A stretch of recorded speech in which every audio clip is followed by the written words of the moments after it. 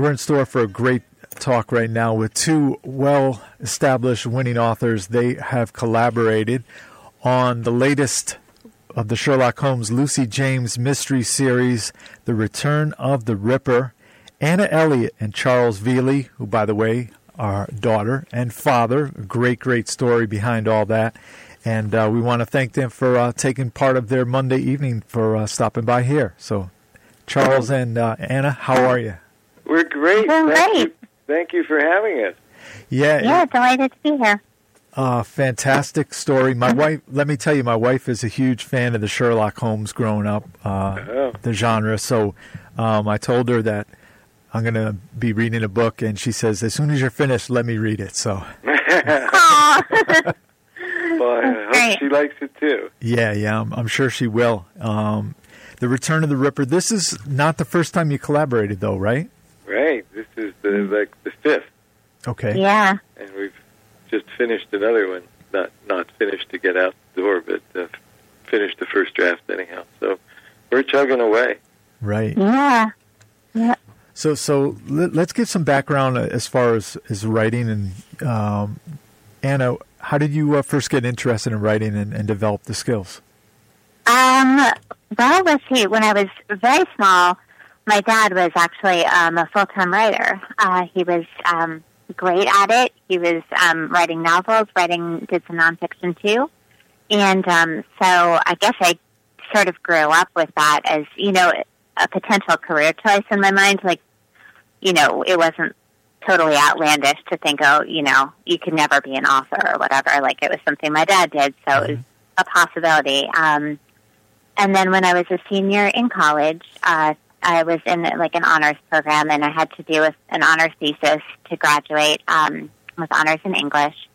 And you could do anything. It was a really nice program because it was wide open. You could pick anything that interested you, fiction, nonfiction. So my dad kind of really encouraged me to go ahead and write a novel. And I'd really never written fiction up until then, but he really encouraged me, was like, look, you're a great writer. You've got the, the mechanics of writing are down, and I really think you can do this. So he bought me a laptop. He walked me through sort of the outlining process, gave me all kinds of advice for how to do this. And so I did it that year.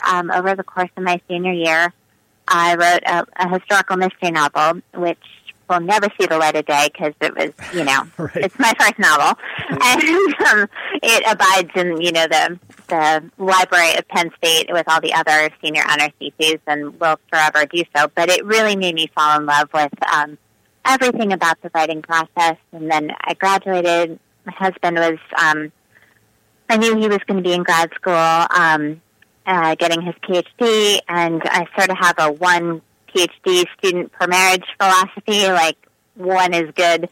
So I didn't really want to go the graduate route anyway. It was not where my passion was. I wanted to be sort of flexible wherever he wound up moving to. And so we got married right after I graduated, and I started really pursuing writing as a career seriously. Mm-hmm.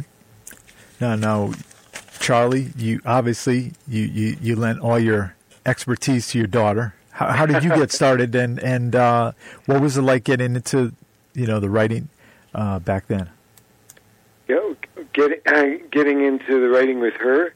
No. As far as yourself getting interested in writing. Okay, yeah. For me, it was a whole different deal. This was maybe in the early 70s, and I was at City University of New York, and it had a PhD in English and scholarship this, scholarship that. But I didn't really like that. It's shameful to admit that I didn't really like footnotes that much. And so I tried my hand at writing stuff and found an agent, was successful in getting some books published, and really had more than I could handle. And so I took the plunge and said, I can do this. I'll be full-time writing. And so we packed up. We moved to Connecticut, quit my tenured position at City University, and then we moved off to Connecticut, and Anna was I think 1.5, 2 years old at the time, and that was great for 2-3 years, and then there was this big kind of financial downturn at the time, and I had 3 publishing contracts, 3 book contracts, and all 3 editors got let go from their publishing houses. And of course, it's really tough to keep the project alive when the editor who bought the book is gone. Oh yeah, I'm sure. Yeah, and and to tell the truth, I was having a little more trouble keeping all these projects going than than I should have, and because had my son was going into college at the time, and Anna was needing to go into nursery school. She was about the right age for that. So time to get a real job. So I wound up going to law school and getting a real job and moving up into corporate real estate, and never looked back in the sense of don't need to be relying on writing as a career. But I'm retired now. I have a pension, and I still do work for the company consulting. But it's kind of the best of all worlds because I'm writing with no pressure at all to be financially successful. Right. So that's great. That's definitely the way to go. A true success story, right? Yes, yeah. I think that's the way the John Milton and people like him did it. They already had piles of money, so they wrote for the pure joy of it. Right. My special guest right now, Anna Elliott, and her father, Charles Veely. They have collaborated on a new book called The Return of the Ripper and it's Sherlock Holmes, Lucy James mystery. Now, this book, it's fascinating. Takes us to the late 1800s in London, right? Yes, it does. That's right. So how do you go about choosing the particular time period, and you really those that read the book can soak themselves into it and get a great feel of it. It's amazing. Uh-huh. Well, thank you. Yeah. But why did we pick that particular Yeah, exactly. time? Right.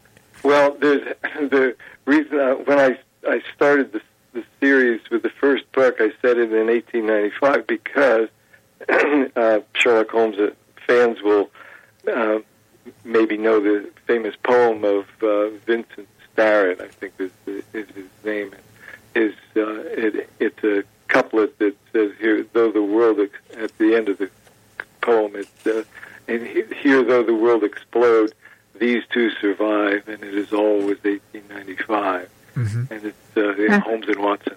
They're immortal. They call him the man who never lived and who will never die. And I think that's true. There's just something magical about him. So I picked 1895. It's also a good time for if you're writing about Sherlock Holmes, because in the official the stories that Conan Doyle wrote during the period, he was not seeking publicity via Watson at all. This was called the Great Hiatus, when he had been supposedly killed in the Reichenbach Falls in the great controversial end of the story that when Conan Doyle killed him off. And so chronologically, in those years, not much was happening, and Conan Doyle didn't publish a new Sherlock Holmes book until after 1901, I think it was, that The Hound of the Baskervilles came out, and even that was set back before I think 1889. So you've got a period where you can't, where if you say here's what was happening, nobody is going to say, oh, well, no, go back and look at Sherlock Holmes, and Conan Doyle says he was doing this and that. Oh, okay, so yeah. You kind of have an open field for that particular period. So we started in 1895, and I think we're now in 1898 or so. Yeah, our listeners can go to SherlockandLucy.com. That's where they can order all the books, right? Yeah, you can get them there, or you can put Sherlock Holmes and Lucy James Mysteries into Amazon and get them there. You can put either of our names into Amazon, and you'll see them that way, or The Return of the Ripper into Amazon. Go ahead. I'm sorry. I was just going to put in that if you go to SherlockandLucy.com, you can download the ebook of the prequel that we wrote together, sort of a prequel to the series. It's a novella, and you can download it completely for free. Mm-hmm. It's called The Crown Jewel Mystery. So if you're, just want to give the series a try, see if it's something that, you're interested in, and see if it's your cup of tea. No risk way to try it. It's totally free. Yeah. You can also get a free audio book version of of a short story. It's a Watson story, but it doesn't have Lucy in it. But you can get that for free on the website as well. But you can get the audio book of the free book from Audible, and so you can have a nice experience for very low budget. Right. Yes. Right. And you've got another book in the can. So yes. While you promote this one, now let's talk about Lucy James. Anna, giving the voice to Lucy James, a big part of the book. How did you develop the character? Well, luckily for me, my dad was the one who invented her first, really, and he saw her as this, very sort of a really interesting blend of Sherlock Holmes's intellect, but with much more of sort of passionate nature, I guess, a little bit more emotional, a little bit more intuitive, I guess. So sort of a nice blend of those two, and smart as a whip, but very brave and very active also. And so he had already written 2 books with her, the Last Moriarty and then the Wilhelm Conspiracy. And of course I'd read both of those and loved them. And then he said, I really feel like this series would be stronger if Lucy were a narrator. And, if she shared the narration with Watson, and would you be interested in taking a crack at her? And I was so thrilled. I was like, yes, absolutely. I would love to write her voice. She is such a fun character. She's, I really enjoy her very much. And I feel like I can say that because she's sort of my creation, but my dad really gets the credit for her. Exactly. But right from the start, as a writer, some characters come to you really easily. Some are a little bit tougher nuts to crack, and it takes a long time for you to find their voice. But for me, Lucy's voice was just really clear in my head right from the start. It felt like, she just had sort of walked on stage and had a lot to say right from the beginning. So, she's been just a complete joy to write from start to finish. Well, you definitely brought strong characters in the book to life, and people can go to SherlockandLucy.com. My special guests right now, Anna Elliott and Charles Veely, who are daughter and father, and have collaborated on this book as well. And let me talk about the writing process. I assume you split off the chapters, and what was the way to go back and forth and piece it together in the order of everything? We do, yeah. So I think typically what we do is one of us will kind of have the sort of the seed of the idea for the book, I guess. Mm-hmm. And that person is like, oh, this would be a cool mystery for them to be looking into. So for The Return of the Ripper, that was my idea. Was like, the time period that we're writing in was only 10 years after the actual Jack the Ripper murders just, completely rocked the world and terrorized London.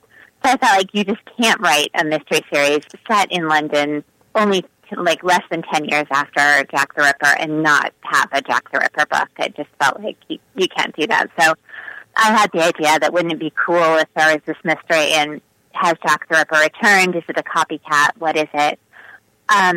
So so this one was my initial idea. So I wrote like the first part of Lucy's chapters, then handed it off to my dad, and he filled in with Watson's chapters, and then we sort of go back and forth collaborating on what the rest of the book is going to look like. And then for this next one that we just finished the draft of, it was my dad's initial idea. And so he wrote Watson's chapters first for like the first, half of the book or third of the book, and then sent it to me and said, okay, now you fill in this that Lucy's doing. And then I think toward the end, we kind of one of us will write a chapter, send it to the other, and then the other one writes a chapter. We send it back and forth, kind of tag team, advancing the story that way. Yeah, it's an interesting process too, because when you're, at least for me, when I'm writing a book, I sort of have an idea about the ending. I mean, I know Sherlock Holmes not going to get killed at the end. He's going to win. I don't know how. And we put him in these situations where, oh my God, right. How is he going to get it? Oh, I don't know. And I really don't know. And so I'll something, and a lot of those I will get him there, and Anna, and then Anna saves the day, and then gets him into worse trouble, and then I save the day some more, and goes back and forth like that. But we think that if we're surprising ourselves, then the readers are going to be pretty surprised too, and having a fun time with it. Now the Sherlock Holmes genre, a lot of big fans worldwide and everything. When you put a book out there and get critiqued by the fans like that, do you keep up on all that stuff? Well, we look at the reviews on Amazon, sort of. We don't really, and we've had the bloggers have said some nice things. Even Holmesians have said some nice things. No, but we've had maybe a couple of 1-star reviews. One of them, he didn't like the fact that Sherlock had guns, but he does in the Conan Doyle book. Right. He uses guns several times. So it was like, we can't pay too much attention to that. Right. If there was going to be a huge wave, I think, of a trend of a whole great outcry of, no, it's got to be this or that, then we'd kind of listen. But now the books all get, average 4+ stars out of 5. And, that's pretty good. Yeah. Yeah. We are huge fans of the genre, and we're both writing from a place of really reverence for the Sherlock Holmes canon and for Conan Doyle, and we really try to respect the originals and we obviously bring our own new stuff to it, but we're really trying to honor the originals and not not do anything that disrespects them at all. So I think hopefully other fans get that sense, and if they don't, I'm sorry, I hope that everyone gets that sense, but if they don't, then I don't feel like we can pay too much attention, because we truly are doing our best to honor the canon. Yeah. Right. Yeah. We both have great memories of the first times that we encountered Sherlock Holmes in the original stories, and there's a kind of reverence there. Also, I think the books are what they call clean reads, just like the Conan Doyle books are. Right. And I think a lot of people appreciate that. You talk about subjects, part of everybody's life, but as you said, clean and nothing to hide from the kids. Yeah, exactly. Yeah. I remember reading the when I first discovered it. I was in elementary school or early junior high school, and I'd be reading the books walking home, and I hadn't had the birds and the bees talk or any of that, and but I was certainly totally absorbed in this book, and the books that we're trying to write now for that age group and junior high school and up, we don't want those younger readers to be shocked or bewildered or have an experience that their parents wouldn't want them to have. Right. Yeah, like if you can handle the originals, I feel like you should be able to handle ours. And if I don't want anyone to be too young for our books if they're if they're able to handle the originals. That just doesn't feel right to me since Right. My dad was reading me the Sherlock Holmes books as bedtime stories when I was 7 and 8, and I loved them. There's nothing inappropriate in them. They deal with, other than murder and all that, of course, but they are fairly clean. They're wholesome, we definitely want the same vibe for our books. Mm-hmm. Now, go ahead. They're a little easier to read. I think some of the paragraphs are shorter, and there tends to be less large blocks of description, so they kind of go a little faster, and maybe the plots have a little more kind of big consequential actions about them, like here's Jack the Ripper is coming, but there's also a lot of financial, a lot of money at stake, and a lot of political consequences going on as well. So it's a little different than like the Solitary Cyclist or a number of the short stories that Conan Doyle wrote, where it's a single case with finding out what happened to a young woman whose fiance is vanished or something like that. It's more consequential than just on a personal level. It has consequences for a lot of people. So they're different in that way, but the voices are still kind of the same, and as Anna said, the overall vibe is still the same. Have either of you traveled over to England before? Yes. Oh, okay. We have, Yep. In fact, we have a picture of Anna in front of the Sherlock Holmes Museum in London. Oh, wow. Yes. Yeah. Yep. We have walked past 221B Baker Street, indeed. And, yes. Awesome. This was a long time ago. I mean, it was. Yes, this wasn't while we were doing the book. Right. If we went over it now, we'd have a whole lot of different places to visit. That's right. That are in the book. Yeah, you're living and breathing of what you write and passionate about it. So, The Return of the Ripper, Anna Elliott and Charles Veely, and it's great. Daughter and father collaborating together. The Sherlock Holmes Lucy James mystery, and SherlockandLucy.com. Let me ask you, when you write a book, is it a dream for it to get picked up and maybe a movie made out of it? Yeah, well, I think every author probably has that dream. Very few see it come true, but right. We certainly would not say no if somebody approached us and said, "We got to make a movie out of this." Right. Yeah, we love all the Sherlock Holmes adaptations. There's many movie versions and TV versions, and we have basically watched them all and really enjoyed them all. I think Sherlock Holmes as a character is just amazing on the big screen or on TV or whatever. So, yeah, we would love it if that ever happened. Yep. They know where to find you, Sherlock. That's right, yeah. Yeah, You know any Hollywood producers? Send them our way. That's it, yeah. I got to ask you, a writing process, the modern day technology, how do you write? Do you work solely on the computer?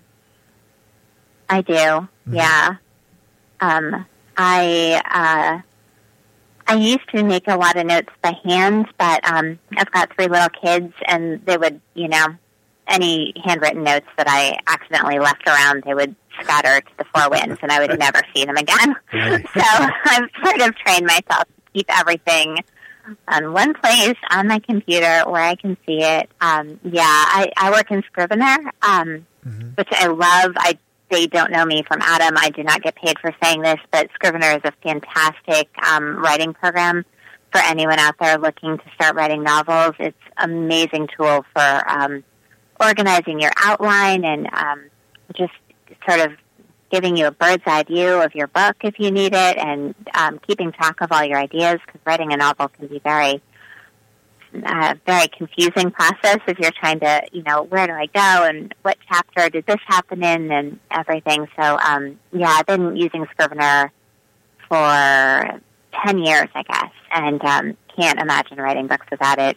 Totally don't get paid to say that, but if anyone out there is thinking about writing a novel, I highly recommend it. Right. Big. Yeah, that's a nice endorsement of that. So yeah. Yeah. Yeah. So how about you, Charles? I think that's probably why Anna's more efficient than I am. She can.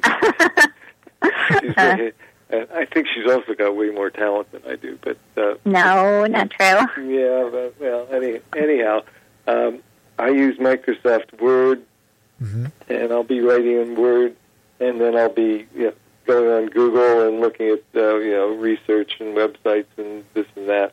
Right. At the same time, and as Anna said, it gets very confusing. And if I were better organized with something like Scrivener, I'd probably be able to do things faster. But I kind of get by, and I write myself notes on little pads and leave them around, and I'll put them on top of the keyboard if I'm not writing, so that first thing I see will be whatever that note was that I ought to do, or here's an idea that I ought to do.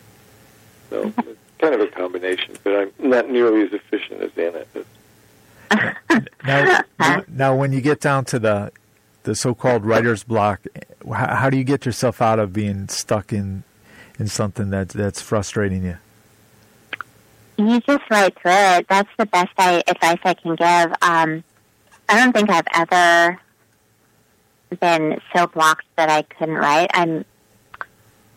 For me, writing is just life-giving. I couldn't love it more. I write every day without fail, 1,000 words a day, 7 days a week. Wow.